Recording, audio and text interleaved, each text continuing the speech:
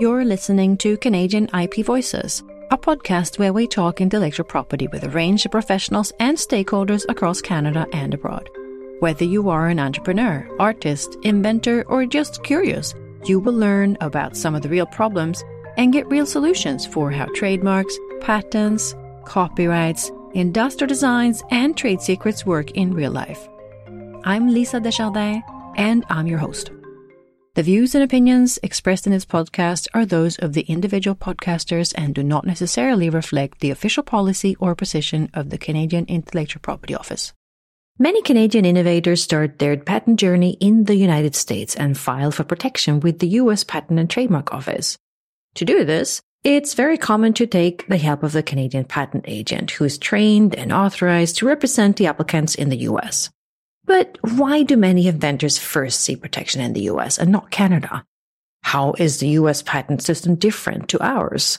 And what other systems are used to apply for patent protection in additional countries?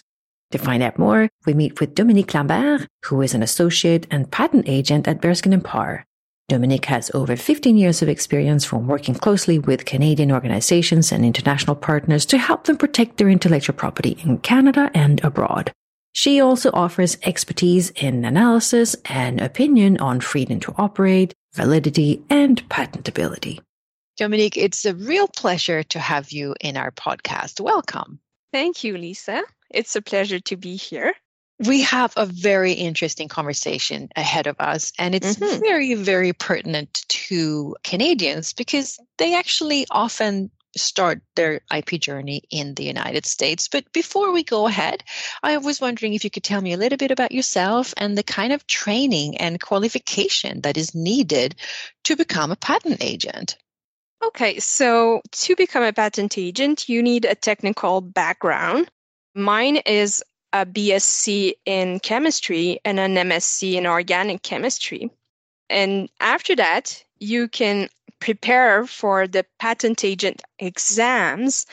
And I've been a registered patent agent in Canada and the US for over 10 years now. So you need to actually qualify by writing the exams. So basically my work is, as you said, assisting Canadian companies in obtaining worldwide protection for their technology. And we also assist foreign companies to obtain protection in Canada. And as a Canadian agent, I'm also allowed to represent the Canadian companies in the US as a US patent agent. And so this is done through drafting patent application and prosecution with the patent offices up to issuance of their patents. Now, many small to medium enterprises think that getting a patent is expensive, but they probably have less information about when and how these expenses will occur. So I was wondering if you could take us through the typical journey and the typical expenses along the process of getting IP protection or patent protection and when these typically occur. For sure. So the cost will be spread over many years. The initial stage is an optional patentability search to assess if your technology is patentable, is it new? And the biggest part of the budget will be directed to the drafting of the patent application. But that's only once at the beginning. But it's a crucial step to your future protection. The quality of your patent application will greatly impact the scope of the protection you may get. So, according to money and time invested at this initial stage is crucial. Trying to cut corners at that stage is not recommended because it may be detrimental down the road to your protection. The next stage will be the filing fees, so the actual government fee to file a patent application. In Canada and US, it's not excessive, it's quite reasonable.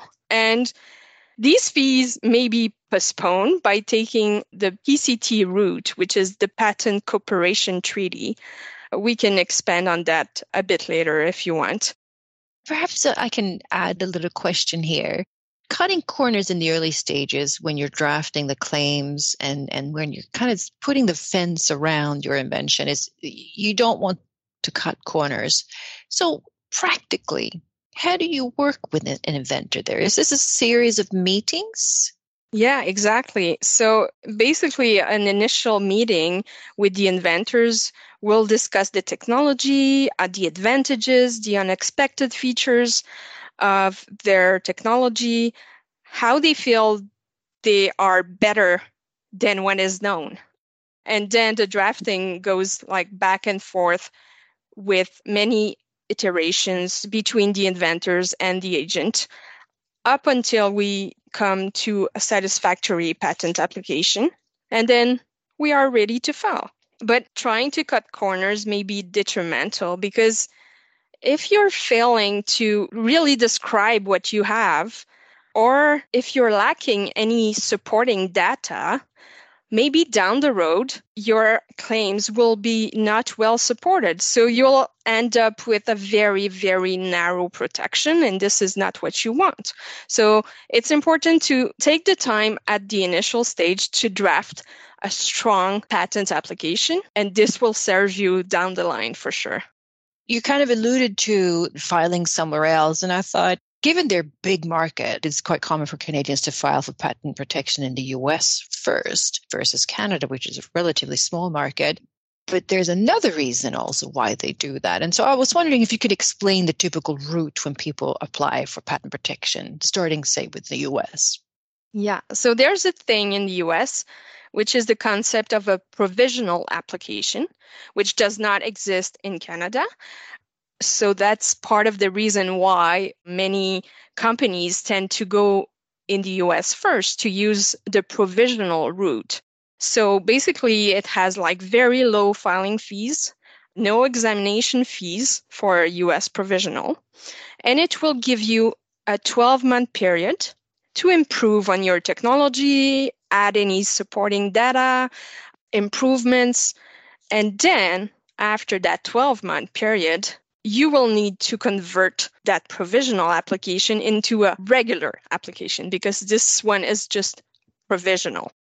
It allows you to set the date of your priority, of your protection, but with allowing you a 12-month period to improve and to decide where you should go for your protection.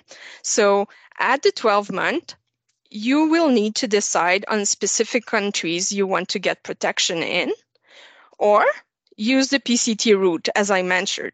The PCT is an international application filed with the World Intellectual Property Office. You will still need to later file in each of the countries you want protection, but that decision will be postponed by 30 months. So it allows you again to raise some funds, money, decide on your marketing strategy. And this is very useful because you also get a preliminary report on the patentability of your invention, which is great because at that point you may decide based on the results of that opinion to not pursue the invention or to take a different route. It may save you money down the line. Instead of filing 10 different applications, you might decide to refrain from doing it. And so typically, we recommend taking the PCT route when you are looking into more than 3 countries for protection. So basically, you would have a first US provisional, and then 12 months later, you will file a PCT. And then after 30 months, from the provisional, you will need to decide in what countries you want to pursue protection by entering national phase. So converting your PCT into regional patents. Let's say you select Canada, US, Europe, and Japan, for example. I think right now we are at 157 contracting parties. So filing a PCT will reserve your right to file in all of those countries by the 30-month deadline. That's a huge door open for you. It really is. Yeah. And it's quite a transparent process as well, because you're getting that preliminary report. Exactly. So I wanted to take a step back again to the provisional in the US, because it's kind of a secret. No one sees this. You don't draft the claims, but you get this, well, potentially then if you convert it, you get this line in the sand, the date. Exactly. Because we all know it's first to file. That's what matters. But there could be some other pros and cons with this. And so I was wondering if you could elaborate a little bit. What can happen when you have a provisional? The pros are, of course, as I mentioned, the cheap government fees. Another thing is that you do not need to have a complete patent application to file a provisional. Like in Canada, you absolutely need claims at the end of your patent application. That's not the case with a provisional. The con will be that if you do file an incomplete application, then you might be missing some supporting data for your later converted regular application. We always tend to file complete provisional application as much as we can with the time that we have, because it can bite you down the road if you file an incomplete, because you won't have support. So you won't get that protection date. Another advantage of a provisional application is that if for some reason you decide not to convert it after the 1 year into a regular application, this provisional will just disappear. It will never be published. So your information is not going to be open to the public. So you can continue to develop and perhaps file another one. Yeah, exactly. So let's say I do file a provisional a couple of times just to make it a little bit more complex. And then I convert my last one into a patent application in the US.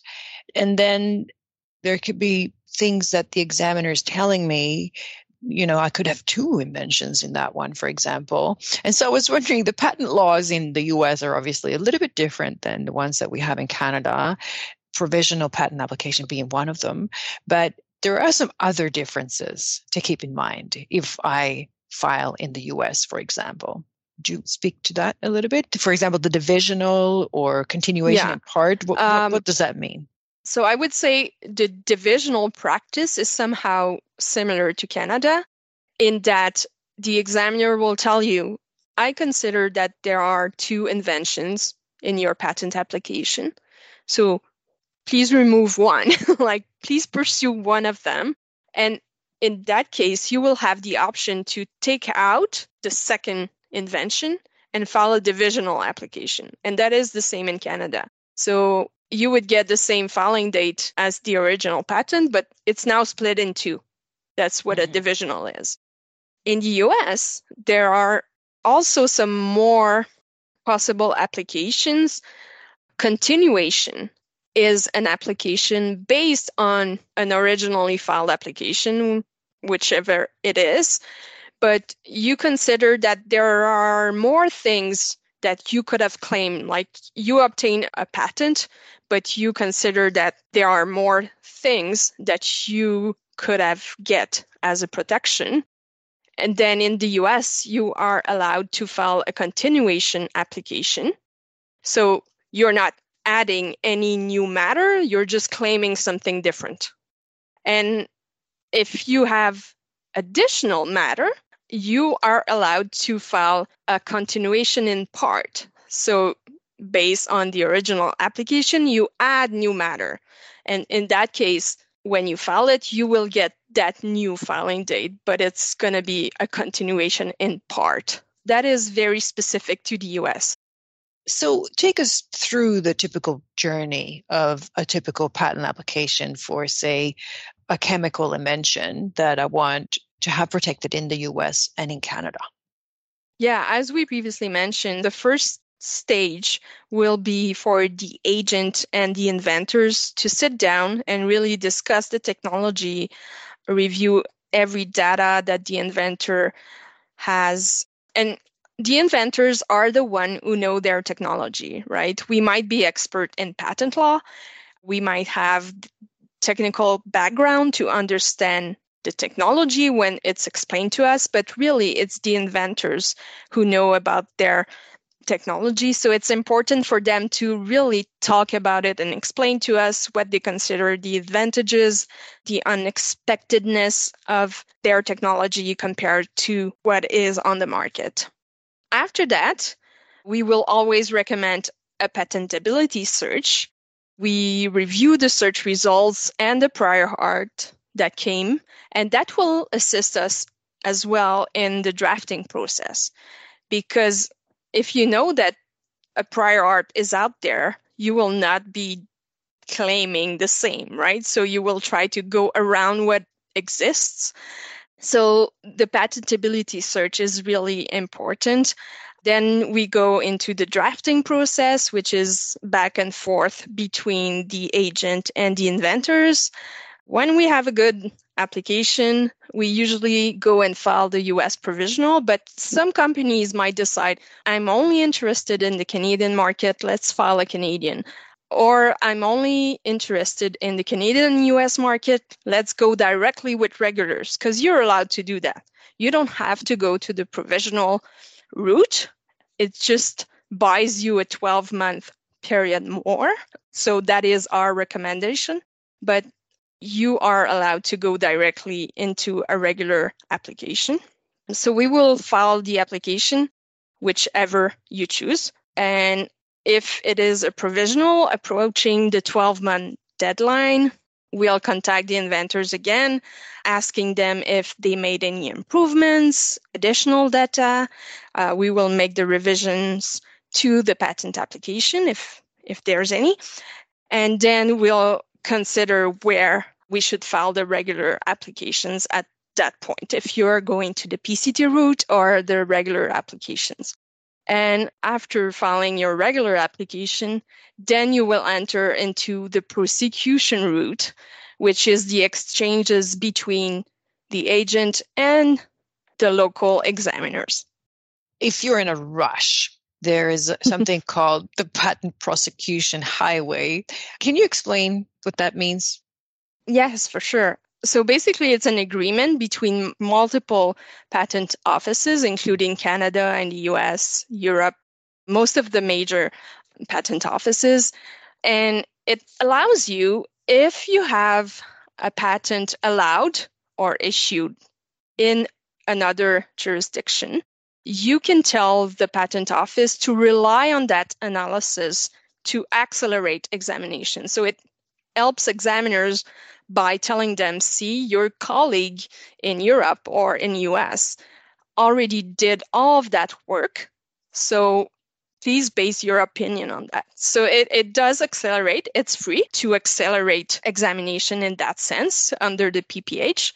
So it's a great way to go quicker to issuance of a patent, for sure. But it builds on a level of trust between the different examiners at the different offices. So I was wondering, I don't know if you can answer this, but has there ever been an advantage to then first apply to a country where you kind of say, oh, I think I'm going to get my grant here's quicker, and then I will go for the patent prosecution highway to sort of faster get into the other countries?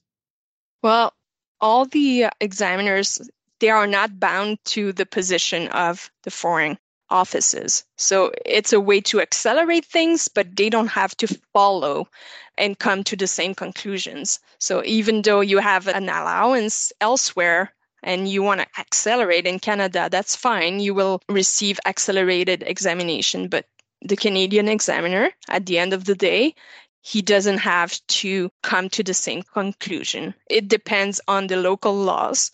And this changes for every country. So it's just a way to accelerate things. Okay. Amazing information, Dominique. It's been really interesting. A last question, which I also don't know if you can answer. Do a patent agent keep track of the number of patents they apply for every year? Probably some do. I don't know about that. What we are really trying to achieve with our clients is to be part of their team. So we discuss very often, and we want them to get the broadest protection they can get and really the most valuable protection for their company. If you're getting protection on A, but really you're going to sell B, then your patent, even though you got it, might not be as valuable as it should. And so we're really trying to get the most useful and valuable protection for our clients. So we don't keep track of numbers. Thank you, Dominique. It's been really, really interesting to hear the insights directly from a patent agent with so much experience like you have. Thank you so much for being part of this podcast, and thanks for helping educating Canadians on how to use IP more effectively. My pleasure. Thank you, Lisa, for inviting me. You've listened to Canadian IP Voices, where we talk intellectual property. In this episode, we met with Dominique Lambert, who is an associate and patent agent at Bearskin & Parr, one of the bigger IP law firms in Canada. Dominique explained the reasons and procedures for filing a provisional patent application with the U.S. Patent and Trademark Office. The U.S. provisional patent application doesn't offer the same protection as a regular patent, as it doesn't have complete claims and will not be examined, but it can be an affordable option to get a priority date for your invention while keeping your invention confidential and giving you up to 1 year to improve and develop your invention before you file the complete application and decide where else in the world you're going to file for patent protection. Open the description to this podcast to learn more about the provisional application process for patents in the U.S.